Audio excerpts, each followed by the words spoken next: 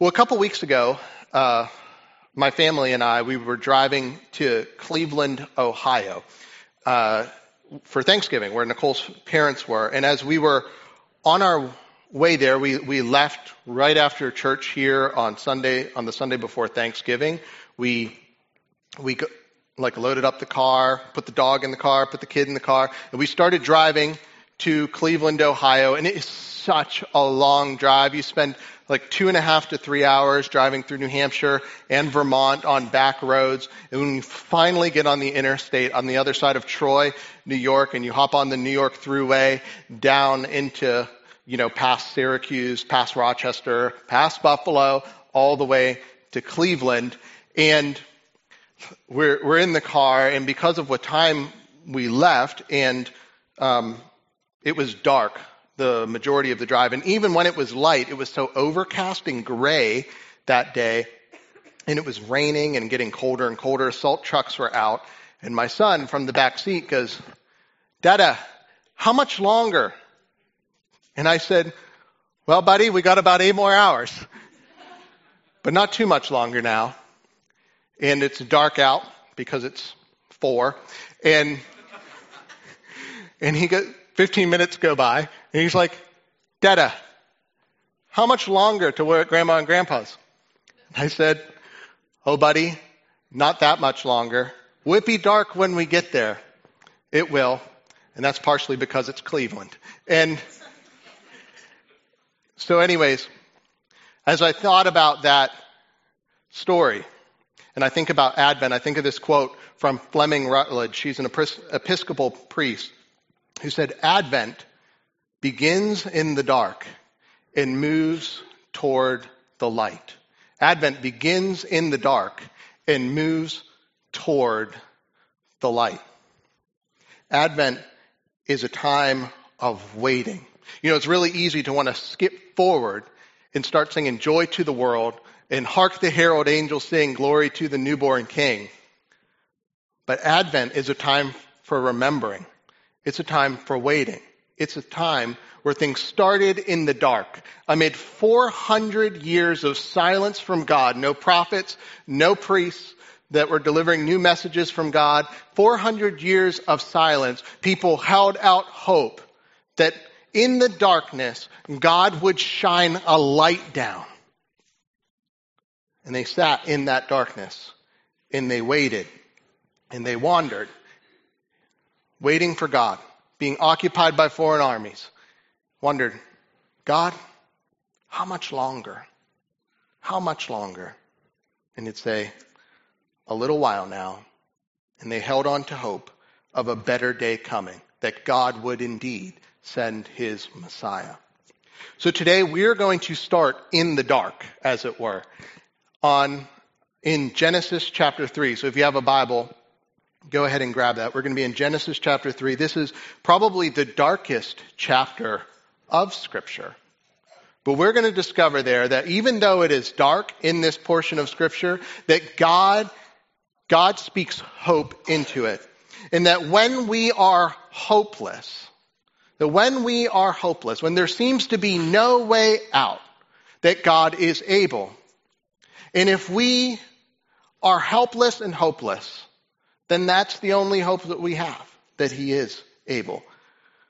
So let's read Genesis 3, 1 to 15 together. Hear God's word. Now the serpent was the most cunning of all the wild animals that the Lord God had made. He said to the woman, "Did God really say, 'You can't eat from any tree in the garden'?" The woman said to the serpent, "We may eat the fruit from the trees in the garden, but about the fruit of the tree in the middle of the garden, God said, 'You must not eat it or touch it, or you will die.'" "No, you will not die," the serpent said to the woman. "In fact, God knows that when you eat it, your eyes will be opened and you will be like God, knowing good from evil." The woman saw that the tree was good for food and delightful to look at, and that it was desirable for obtaining wisdom. So she took some of its fruit and ate it. She also gave some to her husband, who was with her, and he ate it. Then the eyes of both of them were opened, and they knew they were naked. So they sewed fig leaves together and made coverings for themselves. Then the man and his wife heard the sound of the Lord walking in the garden at the time of the evening breeze, and they hid from the Lord God among the trees of the garden. So the Lord God called out to the man and said to him, "Where are you?" And he said, "I heard you in the garden, and I was afraid because I was naked, so I hid." Then he asked, "Who told you that you were naked? Did you eat from the tree that I commanded you not to eat from?" The man replied, "The woman you gave to be here with me, she gave me some of the fruit from the tree, and I ate." So the Lord God asked the woman, "What is this you have done?" And the woman said, "The serpent deceived me, and I ate." So the Lord God said to the serpent, "Because you have done this, you are cursed more than any livestock, and more than any wild animal. You will move on your belly and eat dust all the days of your life. I will put hostility between you and the woman, and between your offspring and her offspring. He will strike your head, and you will strike his heel." This is the word of the Lord. Let's pray. Jesus, you are our hope. You are our only hope, Lord, and I just pray that over the next 15 to 20 minutes that we would be filled with hope because of what you have done for us, we pray. In Jesus' name, amen. Two simple points as we walk through our passage this morning. The first is the need for hope. The need for hope. The scene we're just dropped into this morning is a scene of total darkness, right? But this wasn't always the case. This wasn't always this dark. What was going on before this was a time filled with life, filled with light, and filled with joy. Before this event, known as the fall in Genesis chapter 3, we had God speaking the world into existence out of love, creating the world and making everything in it good and perfect. And in the world, God's crowning glory of his creation was people, men and women, man and woman. He created Adam and Eve. And in the garden, they had a true, deep, meaningful relationship with God. They were connected to their Creator in a significant way. They didn't feel like there was any space between them and God. They knew who he was. They relied on him. They had fellowship with him. They were connected to their purpose. They knew why they were made. God made them and said, "Hey, I've given you everything to subdue, be fruitful, multiply, fill the earth that I had made." They had this amazing relationship to God. There was nothing that stood between God and them. God was with them. He walked with them in the cool of the garden, as it were. He provided for them food to eat. It was perfect. They were connected to God, but they were also connected to one another. That was almost real bad. They were also connected to one another. And in their connectedness to one another, there was no fragmentation in the relationship that Adam and Eve had. There were no backhanded comments. There were no off looks that they gave each other. There was no arguing. There was only wholeness and flourishing. They were intimate, spiritually, emotionally, and physically intimate. Nothing got in the way of their own relationship. They were whole and whole together. That's how God made it. That's how he wanted it to be. He's good and he's loving. And he put mankind in relationship with one another so they could know each other, feel safe around each other, feel protected around one another and around God. And so that's how God made the world. But they didn't just have a great relationship with God. They didn't just have a great relationship with each other, but they also had a great relationship with the world that God had made. God gave them the garden and the world to cultivate, to fill. And it was beautiful. They were connected to their purpose. They knew what they were supposed to do in life and who they were supposed to live for. There was no wondering, am I doing the right thing? Or what's next for me? Or I don't feel fulfilled in my work. They were just at one in the creation that God had made, subduing it like God wanted them to. They were connected with their purpose. Their labor itself wasn't even arduous or hard. Their grind was not a grind. it was a joy. That's the scene that God sets up in the garden. A world perfect, a world whole. It's something that we all long for now. That's why we make laws. That's why we do certain things, because we're longing for some sort of putting that back together. We're longing for Eden, as it were. But this is the picture of life before Genesis 3 comes along. And that's when things get dark. This beautiful picture that God intended gets royally messed up. And in Genesis 3, things take a turn for the worst. And I want us to see 4 things here. First, I want us to see that 4 results of the fall, 4 results of man's sin, is that we are deceived. This is why we need hope. We are deceived. In the garden that God made comes a serpent. And right from the very beginning, he asked the question. Goes up to Eve. And the question is, did God really say? Did God really say? And the rest is history.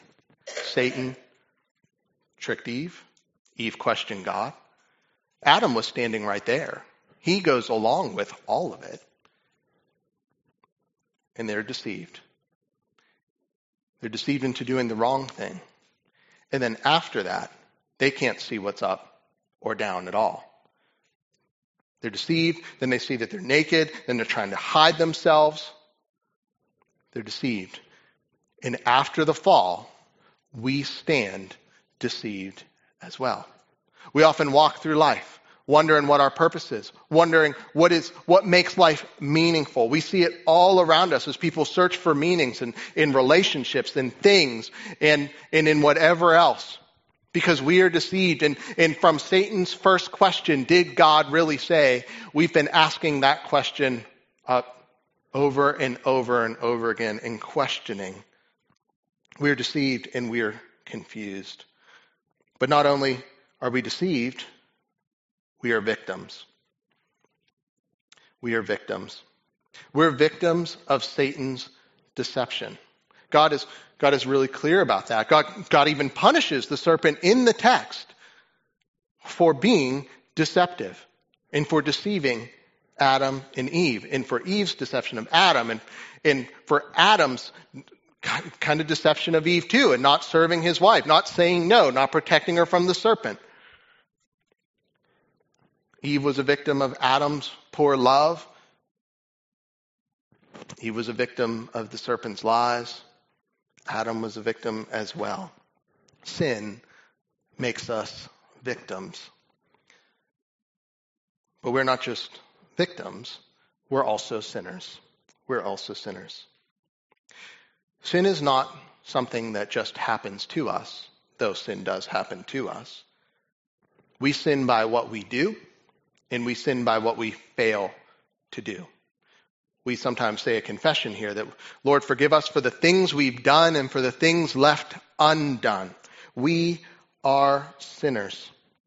And in that perfect garden, things began to unravel. And the results of sin is death. 1 Corinthians 15:22 says this, for just as in Adam all die. In Adam all die. That is the result of sin. In Adam is apart from Christ, Adam is our spiritual father. We are just like him. We sin too. And what was perfect in the garden began to unravel in the world. And all that was whole and flourishing now was marked by fear, shame, and guilt. The dominant emotions we feel apart from God, those started back in Genesis 3. So now we live with fractured relationships, and we live with weak bodies, and we live in a place where there's cancer, in a place where there is death, in a place where parents bury their children, in a place where there are pandemics, in a place where we are hurt by people that love us and we hurt people we love. We're in a place now where wars tear us apart, and we can just look around or turn on the news and see that. This is the result of Adam's sin. Pain, pandemics, poverty, death, separations from God, feeling alienated from God, feeling alienated from ourselves, feeling alienated from other people. This is the result of Adam's sin, and we carry this brokenness deep in our bones. Emotional pain, spiritual pain, and physical pain. And we see from this text that we are also helpless and hopeless on our own. We are helpless and hopeless on our own. Adam and Eve know that. They realize what they've done, so they begin trying to cover up their fear, cover up their shame, cover up their guilt. And what do? They go to a fig tree and they they feel something deeply wrong inside of them, and they try to cover it up with fig leaves, which is ridiculous. Like, fig leaves isn't going to cover up the terrain of their heart that is now exposed before God. And they know that they are helpless and hopeless on their own.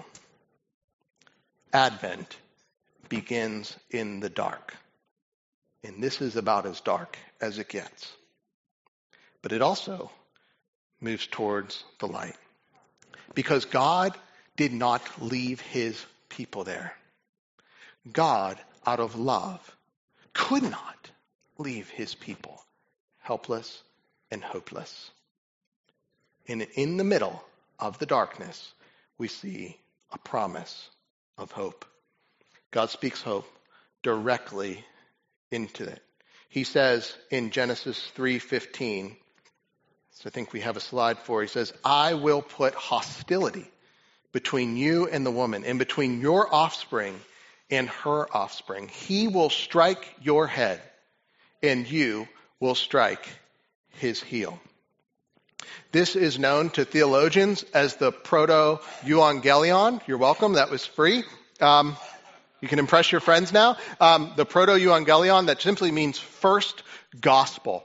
So this is the first place that we begin to see God drip the good news of the gospel in. That God will not leave the world in its present state of decay. That he would not leave it alone. And that right in the middle of the darkest moment in the history of man, God comes with the word of hope that says, hey, Eve, someone's going to come from you and he's going to crush that serpent's head. God would not leave people in their sin. He couldn't bear to leave people alone. He couldn't bear to leave the crowning achievement of his creation alone in their sin. He speaks a word of hope. In the middle of sin, God is there, calling people out of darkness right from the beginning and into light. And we see four ways that this is a promise of hope about the Messiah. And the first thing we see is that the Messiah will be a rescuer. God is not vindictive like we are. He's not like just looking to get back at people. Sometimes we're like that, where we just want to get back at people. God doesn't do that here. Instead, there are consequences, real consequences for Adam and Eve's sin. There's death and decay and relational discord and so forth and so on, disconnected from the planet that God made. But God promises that someone would come to crush that serpent's head.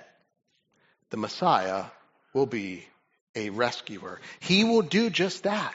He will come and rescue his people from their present state. Colossians says this: He has rescued us from the domain of darkness and transferred us into the kingdom of the Son he loves. The Messiah is a rescuer who rescues us from darkness. He could have blasted Adam and Eve. He could have said, I'm done with you people. You messed up the whole creation I have made. It was so good before you. You're awful. But instead, he says, you know what, Eve, someone's going to actually come from you that's going to crush that serpent's head. God comes with the word of hope, and the Messiah is going to be a rescuer who will rescue us from the darkness and transfer us into light. But the Messiah won't just rescue his people, he will restore them. We love our home restoration shows, right? Like our Chip and Joanna Gaines, and we make pilgrimages to Waco, Texas for some reason. We go there because I guess you can't see a grain silo here. I don't know. I guess not the one that's cheek or whatever, but we love restoration shows when we see houses that are dilapidated, doors falling off the hinges, and we got paint peeling off the sides of the wall. We love when someone goes in and just make the house shine, and shine even better than the way it was before. Well, this promise, we know on this side of the cross in the empty tomb, was a promise that God would restore his creation back to the way it was at the beginning. The Messiah will be a restorer. And man, isn't there just something inside of us that just wants things to be right? Because we feel that things are broken and dilapidated, like the world is coming off of its hinges. Sometimes that's our personal world. Sometimes that's our relational world. Sometimes we just look around and you're like, oh, it's broken. Even like I think it's the second law of thermodynamics, says everything is falling apart. And we long for just something to make things right again. Someone to put it back the way it ought to be. Well, in the middle of this sin, God promises a restorer. And he promises it to Eve. And I find this fascinating because God, in saying to Eve that one was going to come from her who would crush the head of the serpent, was giving her honor in the middle of her sin. He was saying, Eve, one's going to come from you. He was recognizing her and saying, this comes from you, Eve. Not going to come from just somewhere else. It comes from you. The Messiah is a restorer. He will make things right. He was giving Eve hope that someone would come to rescue them from their plight. And so we see the second half of that verse that Paul said in Corinthians, for just as in Adam all die, so also in Christ will all be made alive. Because our God is a restorer. And so if death came through one man, so from one man comes life. And that is from Christ.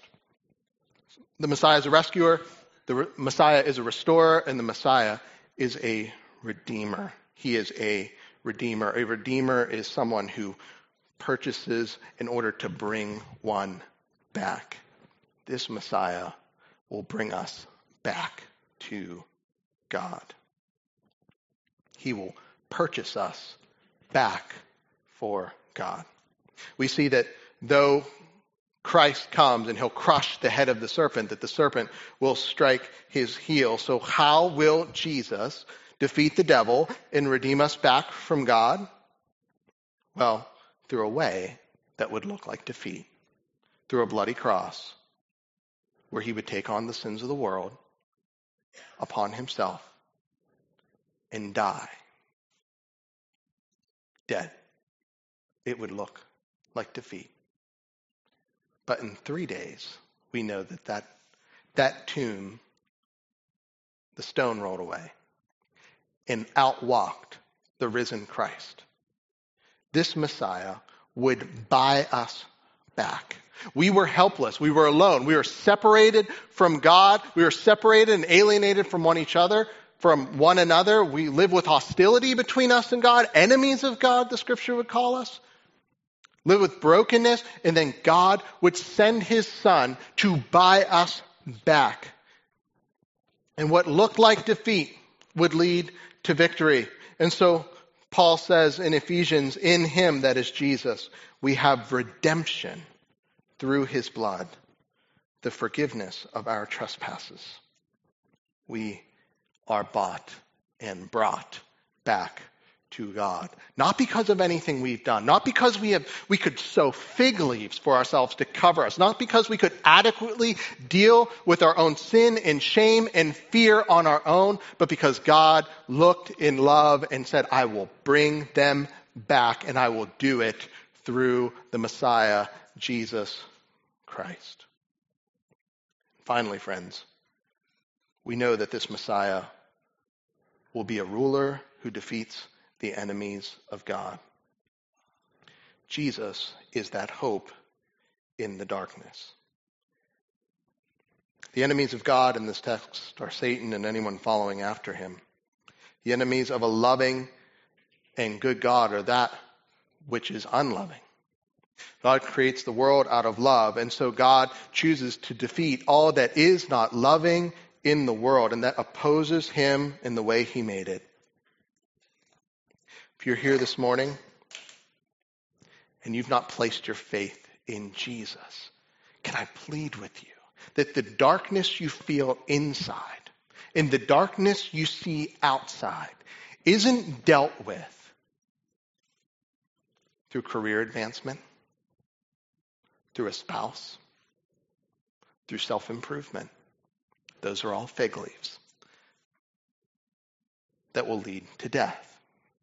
But Christ comes and he leads to life. This is what will make the world right again. Isaiah says, the people walking in darkness have seen a great light. A light dawned on those living in the land of darkness. And in the darkness that Advent begins with, we remember that a light has dawned in Jesus Christ. Those of old lived in the darkness of Advent, before Christ's first coming. We live in the darkness of this present world, knowing that Christ is coming back. In the darkness that you feel inside your own heart, in your repeated struggles with sin and your brokenness, in the darkness that you feel because people hurt you and because things have been done to you, that darkness, Jesus will do away with. In the darkness that you see around you, in the darkness that you have done, Christ will deal with fully and finally and do away with it for good, because he is a rescuer, he is a restorer, he is a redeemer, and he is a ruler who is putting everything back the way it should be. And when you're feeling that darkness inside of you, when you're feeling that darkness around you, and you call out to God, God, how much longer? When will we be there? He'll say, not that much longer now. Advent begins in the dark. It leads to the light. And when you are hopeless, he is able. We remember Christ coming back each week through communion. These sacred symbols, symbolizing the broken body and blood, and these are a picture of the coming of Jesus again. This feast we partake in now looks forward to another feast when Jesus comes back and does away with the darkness once and for all. And so we take communion each week to remember what Christ has done for us. If you're here today and you're not a Christian, I would encourage you not to take communion and instead place your faith in Jesus. If you're here today and you're a Christian and you feel the brokenness inside of you and you feel the brokenness around you, come to the table and remember that one day he will do away with it for good and that he has already dealt with your present sin now. You stand right before God. You stand enabled to have a relationship with him and with others. And he's connecting you to your purpose and meaning once again. On the night that Jesus was betrayed, he sat with his disciples, took some bread and he broke it and said, "This is my body, broken for you. Do this in remembrance of me." And in the same way, after supper, Jesus took a cup of wine and said, "This cup is the new covenant sealed by the shedding of my blood. Do this as often as you drink it in remembrance of me. For every time you eat this bread and drink this cup, you proclaim the Lord's death until he comes." I'm going to pray, and then there'll be people up front. You can come to the front when you're ready, take a piece of bread, dip it in the juice, and head back to your seat. Let's pray.